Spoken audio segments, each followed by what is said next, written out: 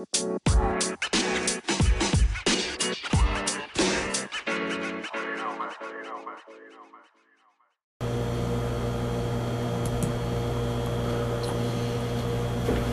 think for many of us, there is often a very real struggle to believe that God actually loves us.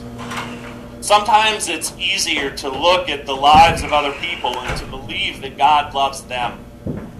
After all, it seems like they have it all together. They're clearly living their best life. They don't have any obvious sins or flaws. Their family looks happy in pictures on social media. Their home is clean and tidy. Everything that they portray outwardly seems to suggest that life is good, if not perfect. Certainly God must love them. And then when we think of ourselves,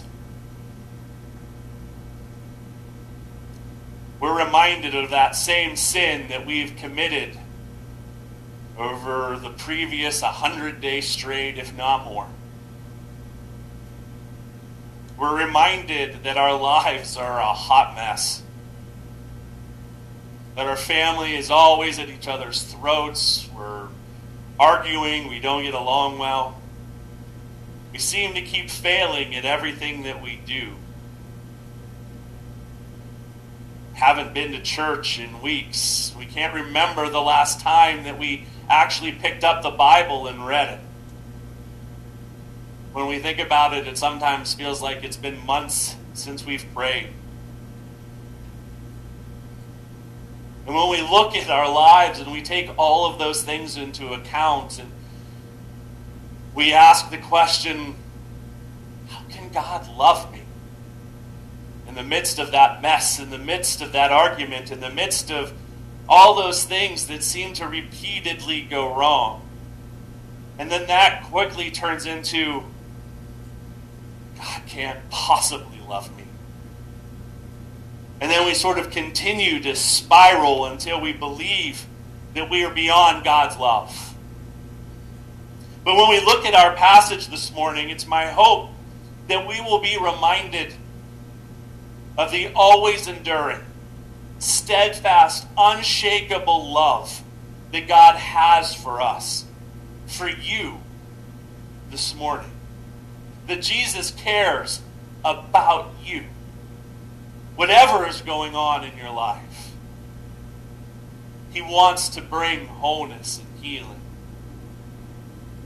And that our proper response to his love and care for us is service to him. So if you would turn with me this morning to our passage in Mark chapter 1, verses 29 through 34. Again, Mark chapter 1, verses 29 through 34. As soon as they left the synagogue, they went with James and John to the home of Simon and Andrew. Simon's mother-in-law was in bed with a fever, and they immediately told Jesus about her. So he went to her, took her hand, and helped her up. The fever left her, and she began to wait on them. And that evening after sunset, the people brought to Jesus all the sick and demon-possessed. The whole town gathered at the door, and Jesus healed many who had various diseases. He also drove out many demons, but he would not let the demons speak because they knew who he was. Jesus, Simon, Andrew, James, and John leave the synagogue on the Sabbath day, and they go to the home of Simon and Andrew, where Simon's mother-in-law is laid up in bed with a fever. And he takes the time to heal her. We see the compassion and love of Jesus on full display in this story. Not only does he take time to heal Simon's mother-in-law, we see that the crowd begins to gather outside the door. And Jesus spends the night healing sickness and disease and casting out demons amongst the people. We see Jesus bring healing and wholeness to the lives of the sick and of the possessed, the ones that society has cast outside into the margins, the ones that oftentimes seem to be the most unlovable. Jesus shows tremendous compassion, concern, and love. And he shows a desire to bring wholeness where there is dysfunction. And I think that the tendency that many of us have is to take that care and concern that we see here modeled by Jesus, and then we try to integrate that care and concern into our own lives. We, in essence, try to care for people like Jesus does in this story. And that's awesome. We need to show others care and concern like Jesus did in these moments. That should become a part of how we live our lives when we follow Jesus. We see Jesus model love for people, and we immediately jump to how we should love others. And again, there's nothing wrong with drawing that conclusion. But when we make that jump from seeing Jesus love people to the application of us needing to love people, we often miss, we often forget, or we often ignore the fact that Jesus loves and he cares for us too. It's all well and good to care for others, but that has to come from an understanding, from a knowledge that Jesus, he loves us. He says as much in 1 John chapter 4, verse 19. He says, or I should say, John says, we love because he first loved us. Jesus loves us. No matter how dysfunctional we are, no matter how much we have messed up our lives, he wants us to help, or wants to help us bring order or wholeness to that dysfunction.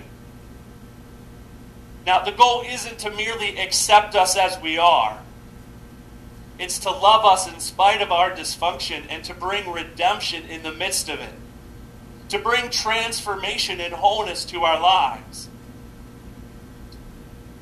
And that starts with us. By recognizing, by believing and trusting that he really does love us, regardless of our circumstances.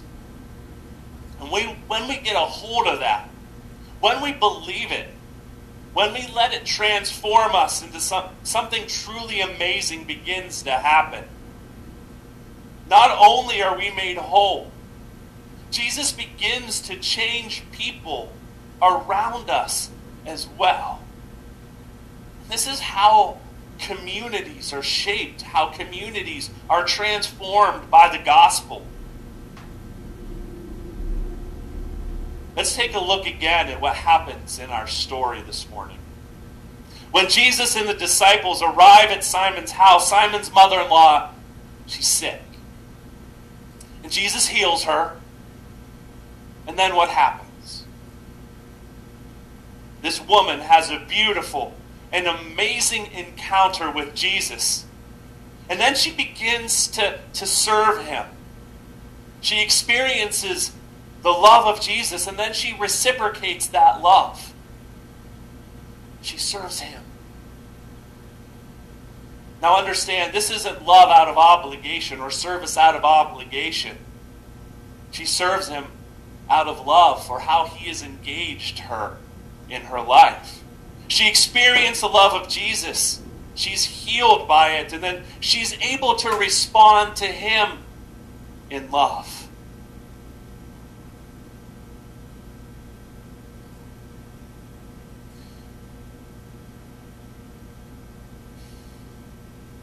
Far too often,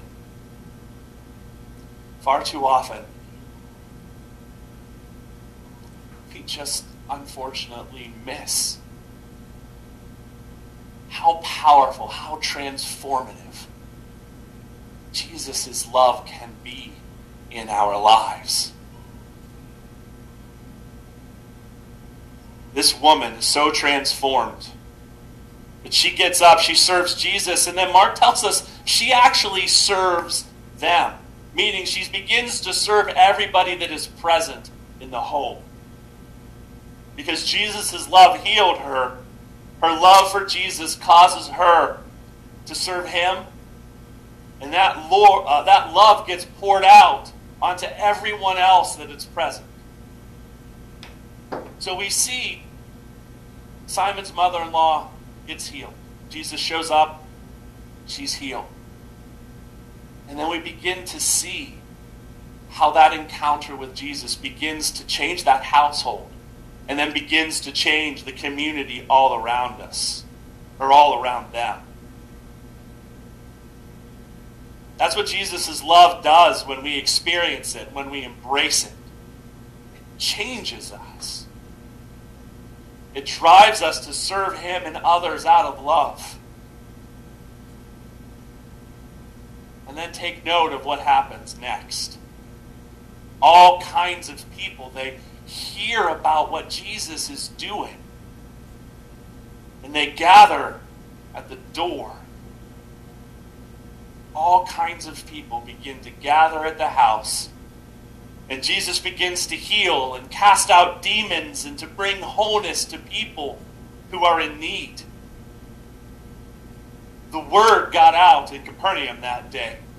And remember, this is still the same day that Jesus taught with authority in the synagogue. And it's the same day that the man with the unclean spirit was made clean. The word was getting out in Capernaum, and a spiritual awakening was taking place. People were taking their needs to Jesus, and their needs were being met. And Capernaum was being turned upside down that night. The people were meeting Jesus, and they were being made whole. And the kingdom of God was breaking into Capernaum that night. Lives were changed. Now, as churches, we often try to manufacture this kind of thing. We try to do it through programming or through events. We want a spiritual awakening within the community. We want a revival within our church, so we create some sort of programming or event to do it. But there's absolutely no substitute for the transformation of a community than Jesus making somebody whole. And the word getting out about how Jesus is changing people's lives. There's no substitute for Jesus doing something amazing in a person's life. And then we as his people getting up to serve him and to serve others with the overflow of that love that Jesus pours out upon us. We cannot program spiritual awakening. We cannot program revival within our community and within our nation. We can't manufacture what happened in Capernaum that night. But what we can do is point others to Jesus as the answer to their brokenness and dysfunction. We can let people know that Jesus loves them and that he is waiting to make them whole.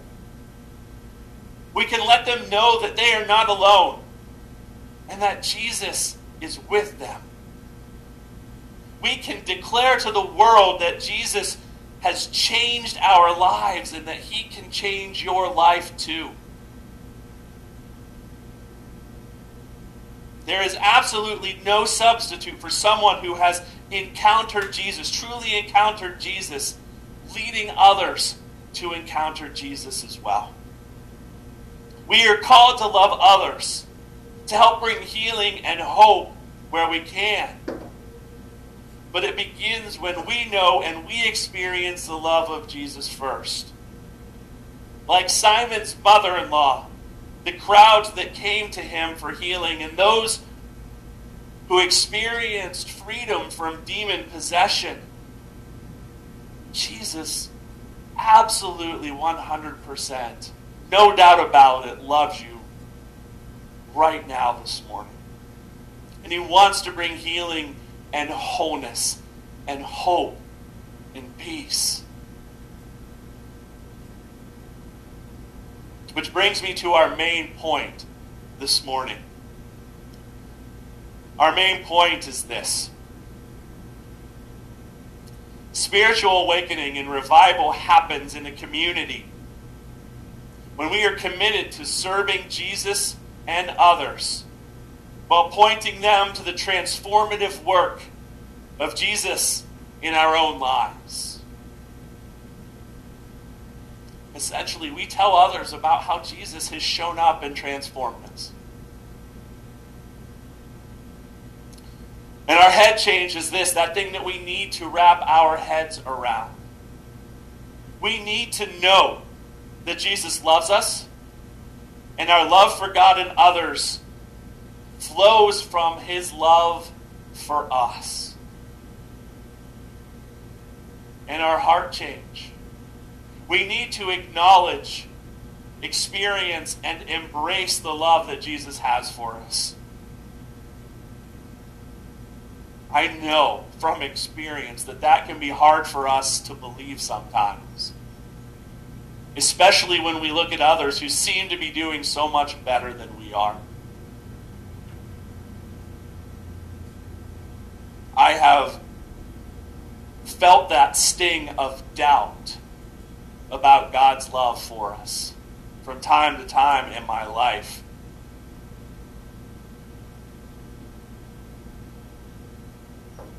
But his love is enduring.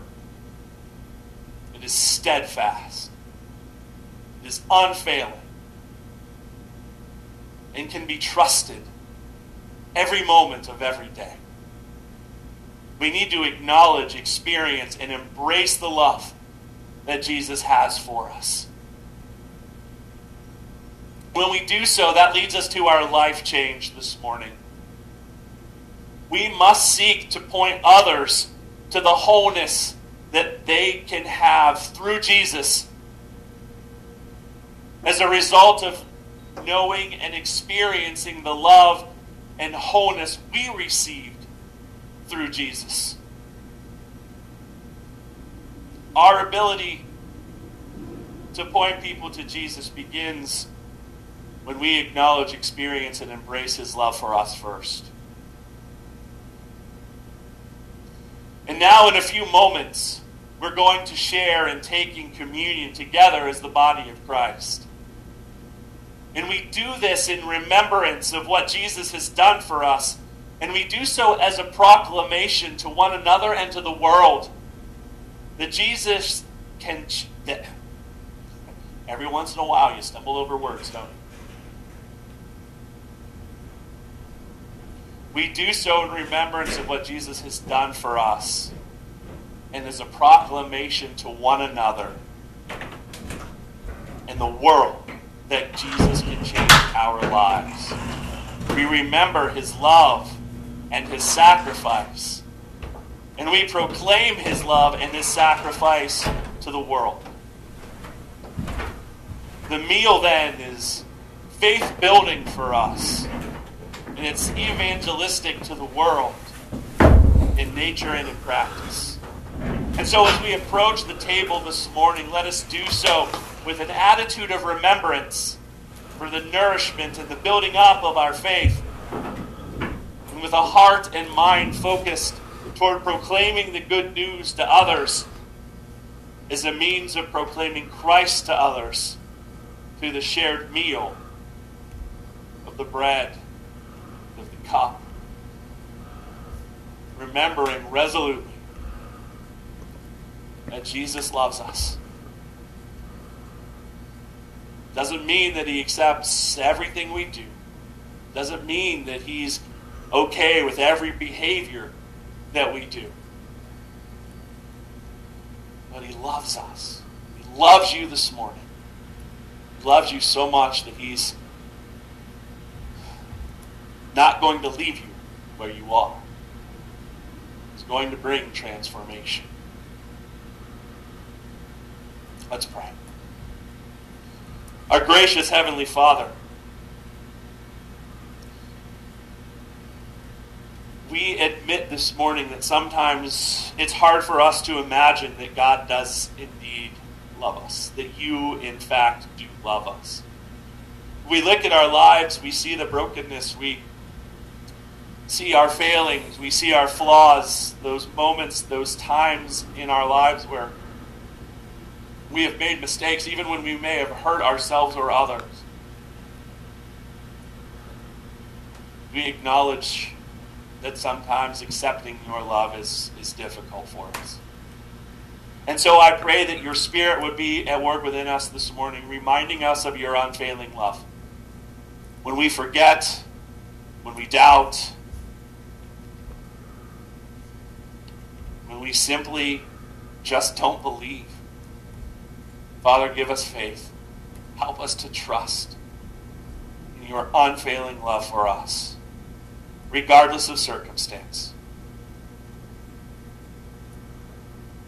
And as we accept, acknowledge, and embrace that love, help us to share it with others, not to keep it to ourselves, but to be a people who take that love, show it to others, and point people to you. We pray this all in and through the name of Jesus Christ, who is our Lord. Amen.